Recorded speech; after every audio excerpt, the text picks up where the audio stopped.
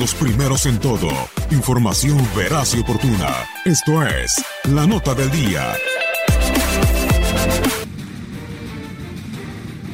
Teniendo sus orígenes en el ya lejano año de 1908 y naciendo bajo el nombre de Sheriff of London Charity Shield, la Community Shield es uno de los torneos más antiguos de Inglaterra y de todo el mundo.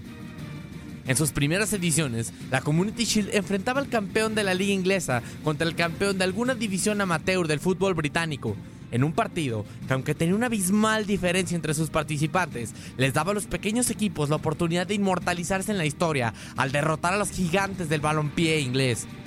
Con el paso del tiempo, el torneo se jugó con diferentes tipos de escuadras, que van desde conjuntos conformados por los mejores jugadores de la liga y selecciones amateurs, hasta los titulares de la selección inglesa contra sus suplentes.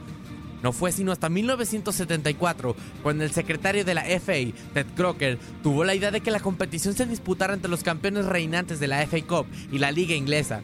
Y por si fuera poco, a excepción de unas pocas ediciones, la sede de la Community Shield tendría sede definitiva a partir de ese año en la Catedral del Fútbol, el legendario estadio de Wembley.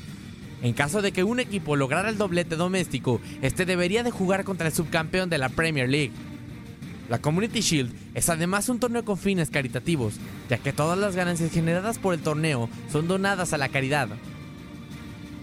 De 1974 al año 2000, el tiempo en el que el antiguo estadio de Wembley fue anfitrión del torneo, la FA donó más de 5 millones de libras esterlinas a diferentes causas propuestas por los mismos clubes participantes.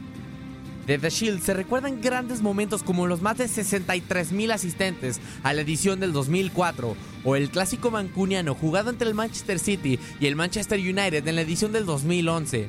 La edición de este año promete ser un gran partido, ya que tendrá como protagonistas al equipo que ha reinado Inglaterra a su antojo en los últimos años, el Manchester City, y al actual campeón de la UEFA Champions League, el Liverpool. 90 minutos separan a uno de estos clubes de la Community Shield en una batalla que hará vibrar a Inglaterra, al Reino Unido y al mundo entero.